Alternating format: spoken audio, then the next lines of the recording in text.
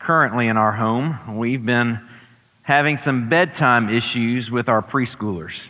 Anyone else, can you relate to that? Issues at bedtime if you have preschoolers? Maybe you don't want to raise your hand. Okay, well, I'll raise mine. We're the only ones, I guess, that have those issues sometimes. And we're not sure if they're playing us or not. We think they are, but we're not exactly sure. But you see, we have the exact same routine that happens without fail every single night. I'll spare you the details, but it ends with this. We have one bedtime story, one book, we sing a song, we pray, we kiss, good night.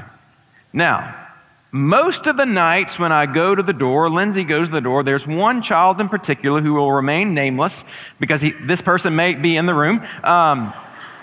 This child will say, they always will say, but I'm scared, I just want you to what? Lay down with me. Now, we don't believe in being held hostage by our children, all right? So we're not going to give in to them, but we also know that there might be a legitimate fear that this so-called child has. So we tend to make this compromise with our child that is in this room. And we'll say, all right, now listen, here's what we're going to do.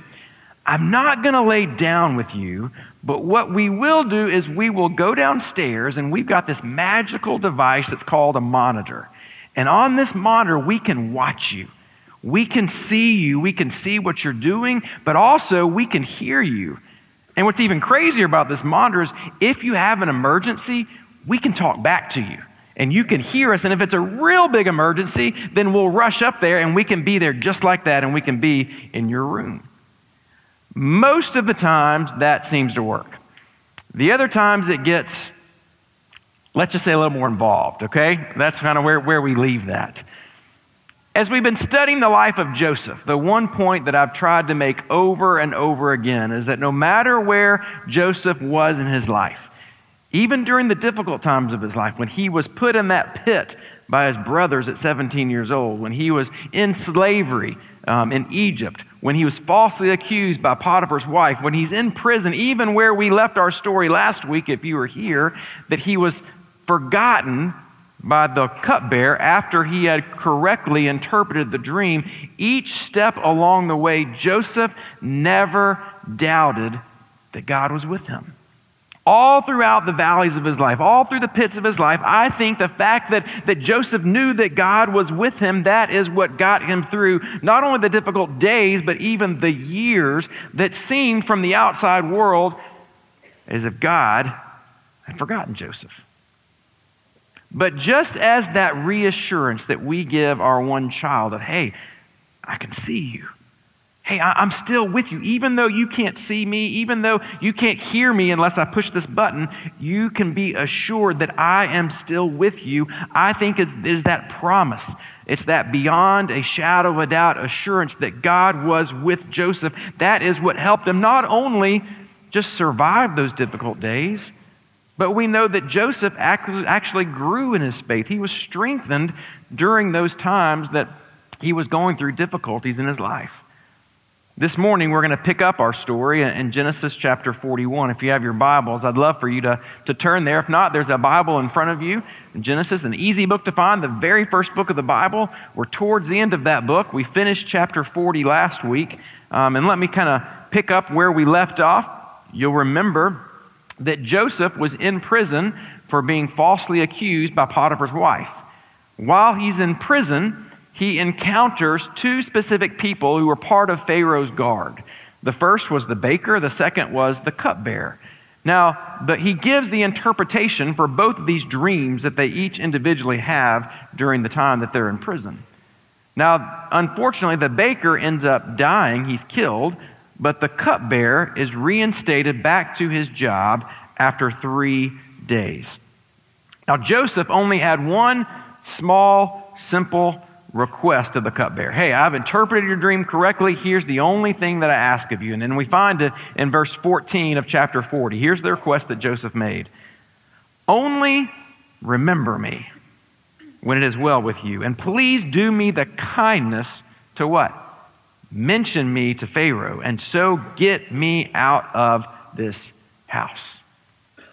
But as we read last week in Genesis chapter 40, we learned that even after the cupbearer is reinstated back into Pharaoh's house, that he actually forgets about Joseph. And it will be 2 full years before the cupbearer actually mentions Joseph to the Pharaoh.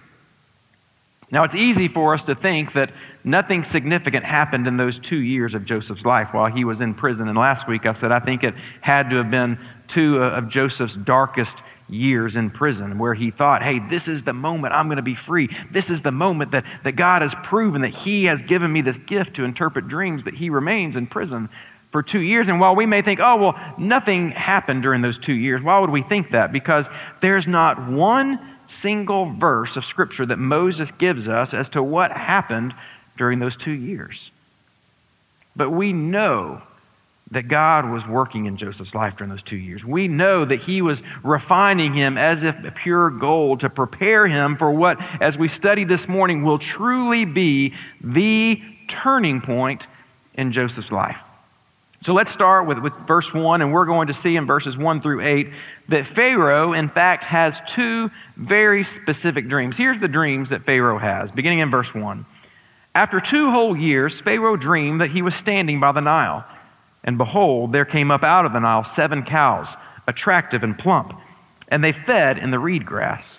And behold, 7 other cows, ugly and thin, came up out of the Nile after them, and they stood by the other cows on the bank of the Nile. And the ugly, thin cows ate up the 7 attractive, plump cows. And Pharaoh awoke. And he fell asleep, and he dreamed a second time. And behold, 7 ears of grain, plump and good, were growing on one stalk. And behold, after them sprouted 7 ears, thin and blighted by the east wind. And the thin ears swallowed up the 7 plump, full ears. And Pharaoh awoke, and behold, it was a dream. So in the morning his spirit was troubled, and he sent and called for all the magicians of Egypt and all its wise men. Pharaoh told them his dreams, but there was none who could interpret them to Pharaoh. Now notice there, Pharaoh had how many dreams? 2. Have you seen a theme here as far as we've been going through Joseph's life? How many dreams did Joseph have when he was 17? 2 dreams. How many dreams did he interpret when he's in prison? 2, one by the cupbearer, one by the baker. How many dreams does Pharaoh have? He has 2 dreams. The number 2 there is showing us that the dreams that are taking place, they're significant, that they are from God. Now the dreams that Pharaoh has, they're very closely related. Both of them had to do with cannibalism. Both of them ended in violence. Both of the dreams, they revolve or they're built around the number 7. Now, Moses tells us that these dreams, that they stunned Pharaoh, they bothered him so much that when he wakes up, that he calls for the magicians and all of the wise men of Egypt to come and to explain or to interpret these dreams. Now, if you're like me, you're thinking, okay, was this a magician that was in a tuxedo that had a rabbit that he pulls out of the hat and has a wand? You know, that's not what we're talking about when Scripture talks about a magician in the Old Testament. Magicians were some of the most educated, most intellectual people in all of Egypt. So Pharaoh says, I'm going to call the best educated, the most intelligent people, everyone that I know, I want them to come and I want them to tell me, what does these 2 dreams, what do these 2 dreams actually mean? But once again, we are seeing God's sovereign hand even in the midst of these symbolic dreams that he's given to a pagan king who does not worship the one and only God. The fact that the dreams involved symbolism is what kept the interpreters, the magicians and the wise men, from being able to correctly interpret the dream, because God is working and he is moving even in the midst of a king who does not worship him. And so God, he's about to use an Israelite slave, and this Israelite slave named Joseph is about to astound all of the wisest men of Egypt. This also happened several hundred years later when the prophet, do you remember a guy by the name of Daniel? Daniel also was a slave from Israel, and he interprets the king of Nebuchadnezzar. See, if you look all throughout Scripture, what you will see is that God has a way of making it clear, friends, that no matter how powerful, no matter how prosperous certain nations may be, that each and every nation is still under the subject of God's sovereign control. And every nation in the planet today needs to take note of that God is still in control, no matter what dictators, presidents, or kings may say, even today. Then in verses 9 through 14, we see that the cupbearer, he actually remembers Joseph. It's then after we see that the cupbearer sees, and he's kind of watching this. I think he's got a front row seat, that the magicians can't interpret it. The wise men can't interpret it. Almost it's like, remember in those cartoons and there'd be that light bulb moment and the light bulb would flicker on? I wonder, is that what's happening here? All of a sudden, hey, I remember 2 years ago there was this guy when I was in prison and he was from Israel and he correctly interpreted not only my dream but the baker's dream. So he goes and he tells Pharaoh, verse 14, this is what he says. Pharaoh, after he hears of the cupbearer reminding him about, or telling him about Joseph, says, Pharaoh sent and he called Joseph, and they quickly brought him out of the pit. And interesting, they call the prison the pit. And he shaved himself and he changed his clothes. He came in before Pharaoh. Now remember here, I want to set the scene here. Joseph at this time has no clue as to what is happening in Pharaoh's palace. All that Joseph knows is he's waking up another day in the pit, another day in the prison. We're not sure how long he had been there. All we know is it had been at least 2 years since the cupbearer had forgotten about him. But in God's divine plan, before the creation of the world, we know that God had ordained that this would be the day that Pharaoh would set eyeball to eyeball with Joseph. But take note of verse 14. Joseph does 2 things before he goes and has this conversation with Pharaoh. It says he shaves and he changes his clothes. Again, not knowing how long he had been in there, but he must have been dirty. His clothes must have been unkempt. His beard must have been huge, right? Caleb, you would have appreciated it, right? His beard that was big. But for the Hebrew, we know that they appreciated the beard. A beard was a sign of dignity. It was a sign of respect. But not so much for the Egyptians. It was the exact opposite. They couldn't stand that beard that was there. And so because Joseph had respect before he comes before the king, he not only changes his clothes, but he shaves his beard then. Think about this contrast of what happened in this one day. Joseph wakes up in this dark, dingy prison, not sure what's going to happen. And in less than 24 hours, he is in Pharaoh's palace, standing now face to face before Pharaoh. Now, in fact, he looks more like an Egyptian than he does a Hebrew. Think about it. We know from the end of this chapter we're going to get to in a minute that at this point that Joseph is 30 years old. He was 17 when he was sold into slavery, so he has lived almost half of his life at this moment now in Egypt. The third part, we see that Pharaoh describes his dreams to Joseph in verses 15 through 24. In verse 15, it says, And Pharaoh said to Joseph, I've had a dream, and there's no one who can interpret it. I've heard it said of you that when you hear a dream that you can interpret it. Joseph answered Pharaoh, listen to his answer. It is not in me, but God will give Pharaoh a favorable answer. Friends, talk about humility.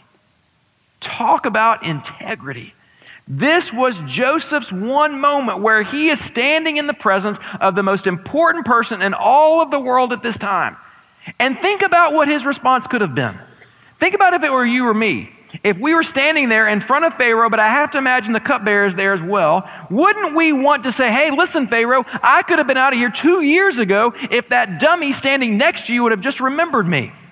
I'll tell you what that dream means, but I'm not about to tell you what that dream means until you show judgment. You punish that cupbearer because he forgot about me.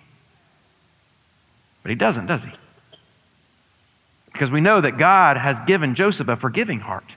We know that Joseph is rid of all bitterness, and I happen to believe that Joseph believed that God was in control of every single detail of his life, including the exact moment that God wanted him released from prison and standing before Pharaoh.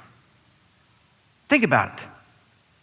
If the cupbearer had told Pharaoh about Joseph immediately upon his release, maybe Joseph wouldn't be standing here at this moment.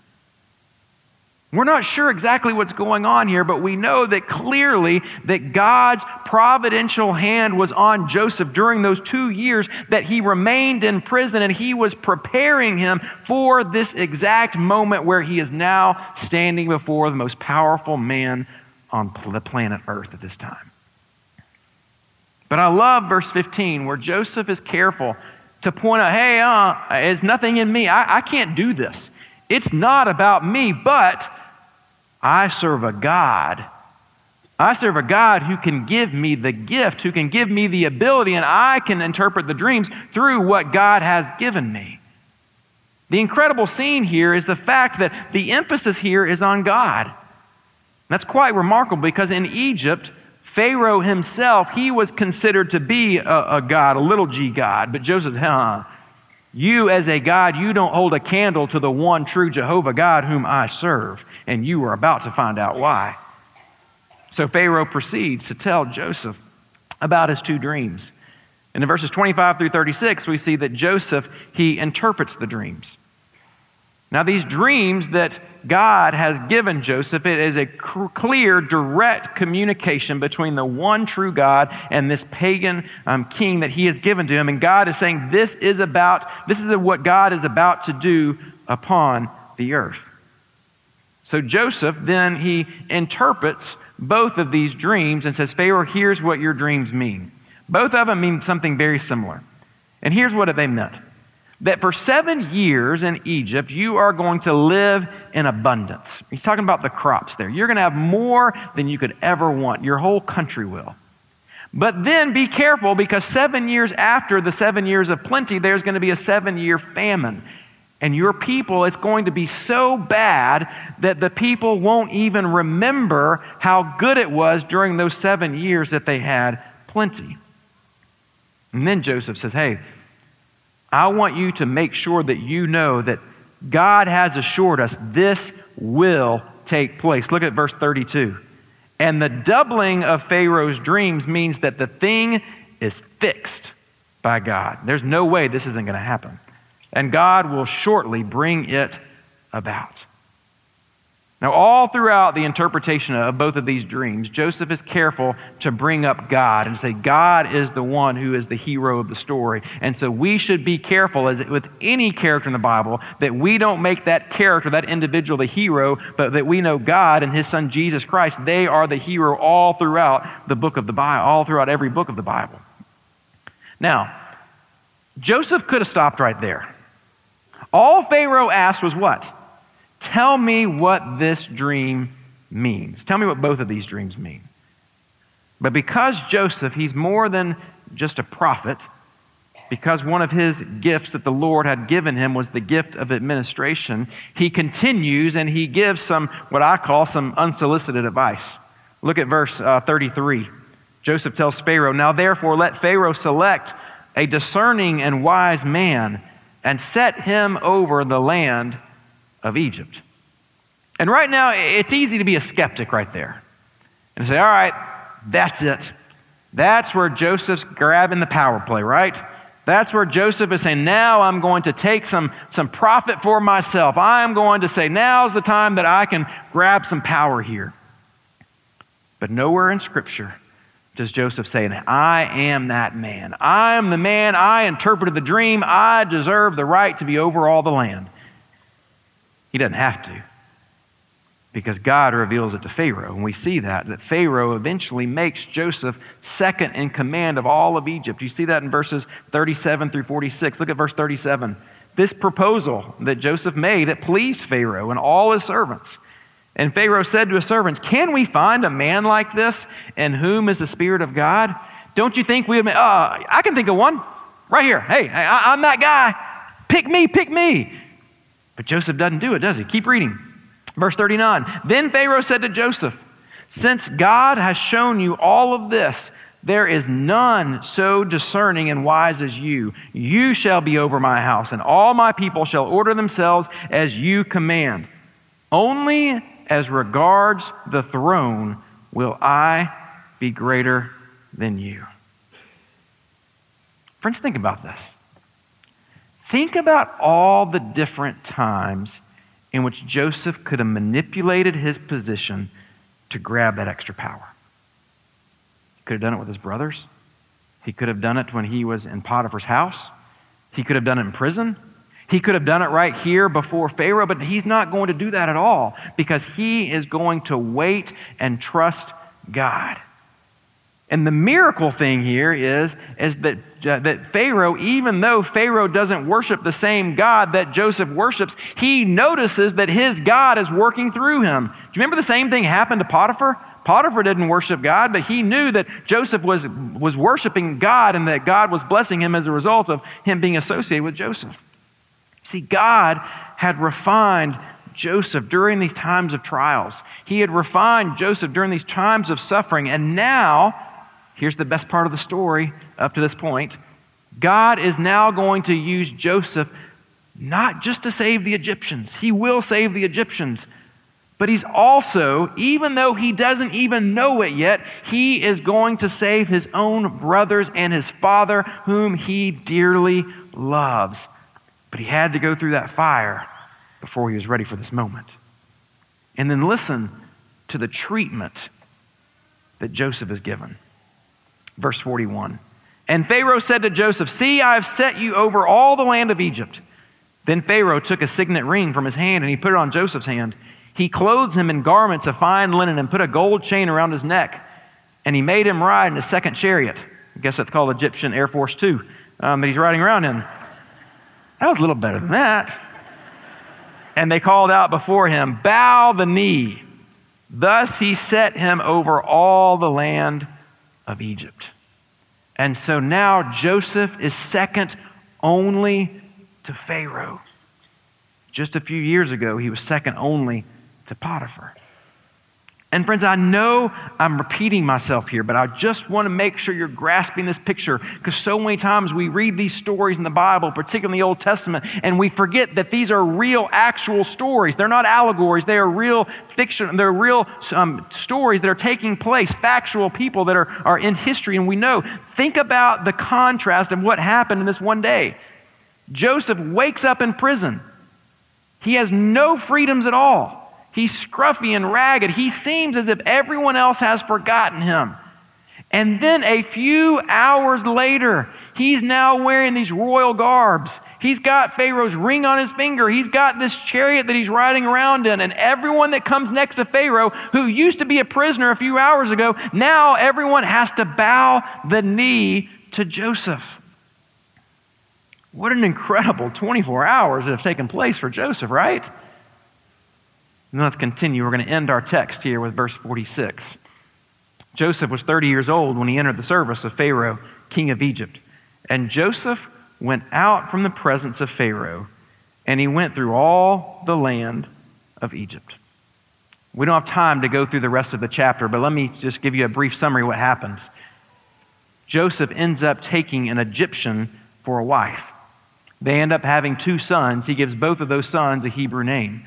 And then everything else that Joseph had prophesied ends up happening. There's 7 years where they have more than they know what to do with. There's plenty in all of Egypt. So Joseph makes a proposal to Pharaoh, and Pharaoh accepts it. And the proposal is, hey, let's go and let's gather 1/5 of all the grain and let's save it. And then after the 7 years of plenty, there's 7 years of famine. And during the 7 years of famine, people come to Pharaoh and they say, hey, we need some food. And Pharaoh says, all right, listen, go to Joseph, and whatever Joseph tells you to do, do it. When the time comes, Joseph opens up these storehouses of grain. And not only do the Egyptians find their way to Joseph, but eventually, I can't wait for next week, we're going to see that his brothers make it from Canaan all the way to be reunited with his brothers. So what do we take away from this story? How do we relate this story to our lives today? The first takeaway I hope that you can easily glean from this chapter, but not only this chapter, but a reading of all of Joseph's life, is that, friends, this is not just luck. This isn't just chance or coincidence that this chapter in particular, that Joseph just happens to be second in command under Pharaoh. Think about this. If Joseph had simply given in to the temptation at Potiphar's house, he would have been thrown into prison. If he hadn't been thrown into prison, he wouldn't have met the cupbearer. If he hadn't met the cupbearer, he wouldn't have interpreted the dream. If he hadn't interpreted the dream, he wouldn't be standing before Pharaoh. But it goes back even further than that. If Joseph hadn't been put in the pit by his brothers, he would have been sold into slavery in Egypt. If he hadn't been sold into slavery into Egypt, he wouldn't have been in Potiphar's house. If he hadn't been in Potiphar's house, he wouldn't have been in prison. Do I need to go on? Do you see where we're going here? If there were ever an illustration of one of my favorite verses in the Bible, Romans 8:28. This is that illustration in the Old Testament, Romans 8:28. It says, "And we know that for those who love God, all things work together for good. For those who are called," what? "According to his purpose." Church family, Joseph's story is a clear indication that we serve a God who is sovereign over every event, every person, and everything that takes place. There is nothing and there is no one that can thwart God's plan and his purposes prevailing on this earth.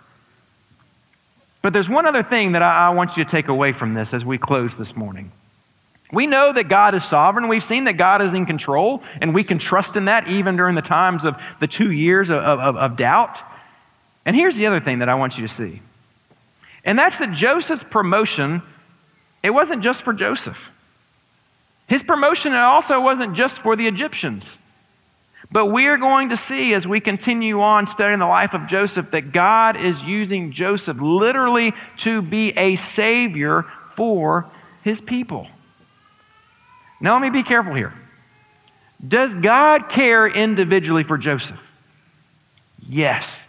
Beyond a shadow of a doubt, he cares individually for Joseph. But it's so much bigger than Joseph, isn't it?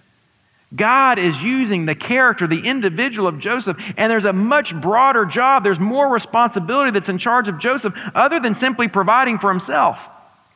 God is the one who gave Joseph the gift of interpreting these dreams, the gift of administration. Why?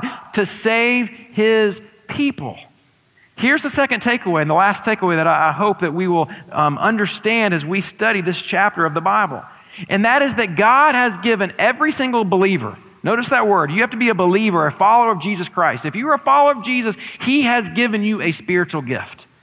And understand that that spiritual gift was not given to you simply for your own personal benefit, so you can feel better about yourself, so that you can have personal gain. He gave you that gift, yes, for your personal, so that you can be used for the kingdom, but ultimately he gave you that spiritual gift for the building up of others, especially the building up of his church.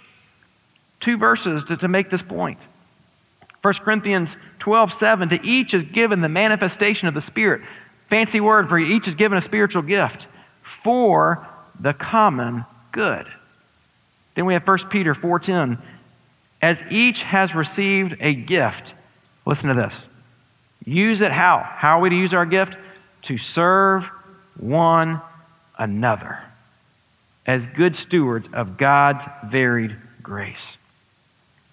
Friends, if each and every one of us, those who are following Jesus, if we would make it our priority in life to use whatever gift that he has given us to glorify God, not trying to differ between the other person's gift, not trying to downgrade someone else's gift, not trying to say, well, yours is better than mine or mine's better than yours. What we will discover is that our different gifts that God has given us, they should draw us together, not apart. Why? Because we learn that we depend on each other. God is a pretty smart God, right? He gave each and every one of us at First Baptist different gifts, different passions, so that when we come together, watch what happens when we serve together for the common good of his church. The Holy Spirit desires to produce love in our hearts. And it's his love that Paul says binds everything together in perfect, listen to this last word, harmony. In perfect harmony. So I'll close with this. This is my most sincere prayer for our church family at this time. And it's that each and every one of us individually, that we would use our spiritual gifts for the greater good. That during our prayer time this week, we would go before the Lord and first ask the Lord, what is it that you have gifted me with? A gift is different from a talent. What's the spiritual gift? If you're a believer, if you have trusted Jesus Christ as your Lord and Savior, He has given you a spiritual gift. Would you this week go before the Lord and say, what is my gift? And once I know what my gift is, how can I use it for the greater good? We just saw it demonstrated in the life of Joseph. And church family, when we do that, when we individually come before the Lord with open hands and say, how can I use my spiritual gift that you've given me? I didn't do anything to deserve it, for the greater good. We will see an incredible picture of what that last word I read in that verse, harmony.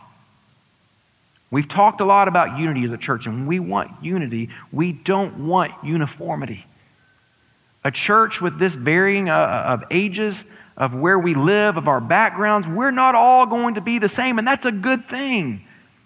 But we want to live in harmony with one another, meaning that we're going to use our gifts and we are going to depend upon one another. And when we do that, watch how the love of Christ will overflow into our community, into our families, into our church, because we are looking not to our own interest, but how we can be a blessing and used by God for the greater good.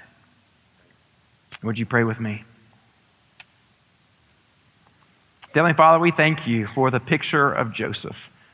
We thank you for his life, for the example of following you, not just when he had all the answers, but even when he wasn't sure what the next day was going to hold. He was dependent upon you. Would we have that same faith? That we say, God, we are going to obey no matter what the results may be, no matter what tomorrow holds, we are going to obey you. Not knowing when that moment is going to come, that during the time of that refining, during that time of the testing, that you have been preparing us for something that's in front of us. We have no idea when that moment may happen, but we simply want to be found faithful. So would you give each and every one of us a desire to follow you? And Lord, I pray that if there is someone here today that has never fully trusted you, maybe they've felt like, well, coming to church and giving an offering, reading my Bible, that makes me a follower of Jesus, but they've never surrendered their life to you, that today would be the day that they say, I know there's nothing in me that is worthy or deserving of a relationship with you. But they would accept the gift of the sacrifice of your Son, Jesus Christ, who died on the cross, even though he did not deserve it, so that we might receive the righteousness of Christ. Thank you that our sin was placed upon him so that we might be completely forgiven and redeemed, purchased back. Would we live in that victory? For it's in Jesus' name that we pray. Amen.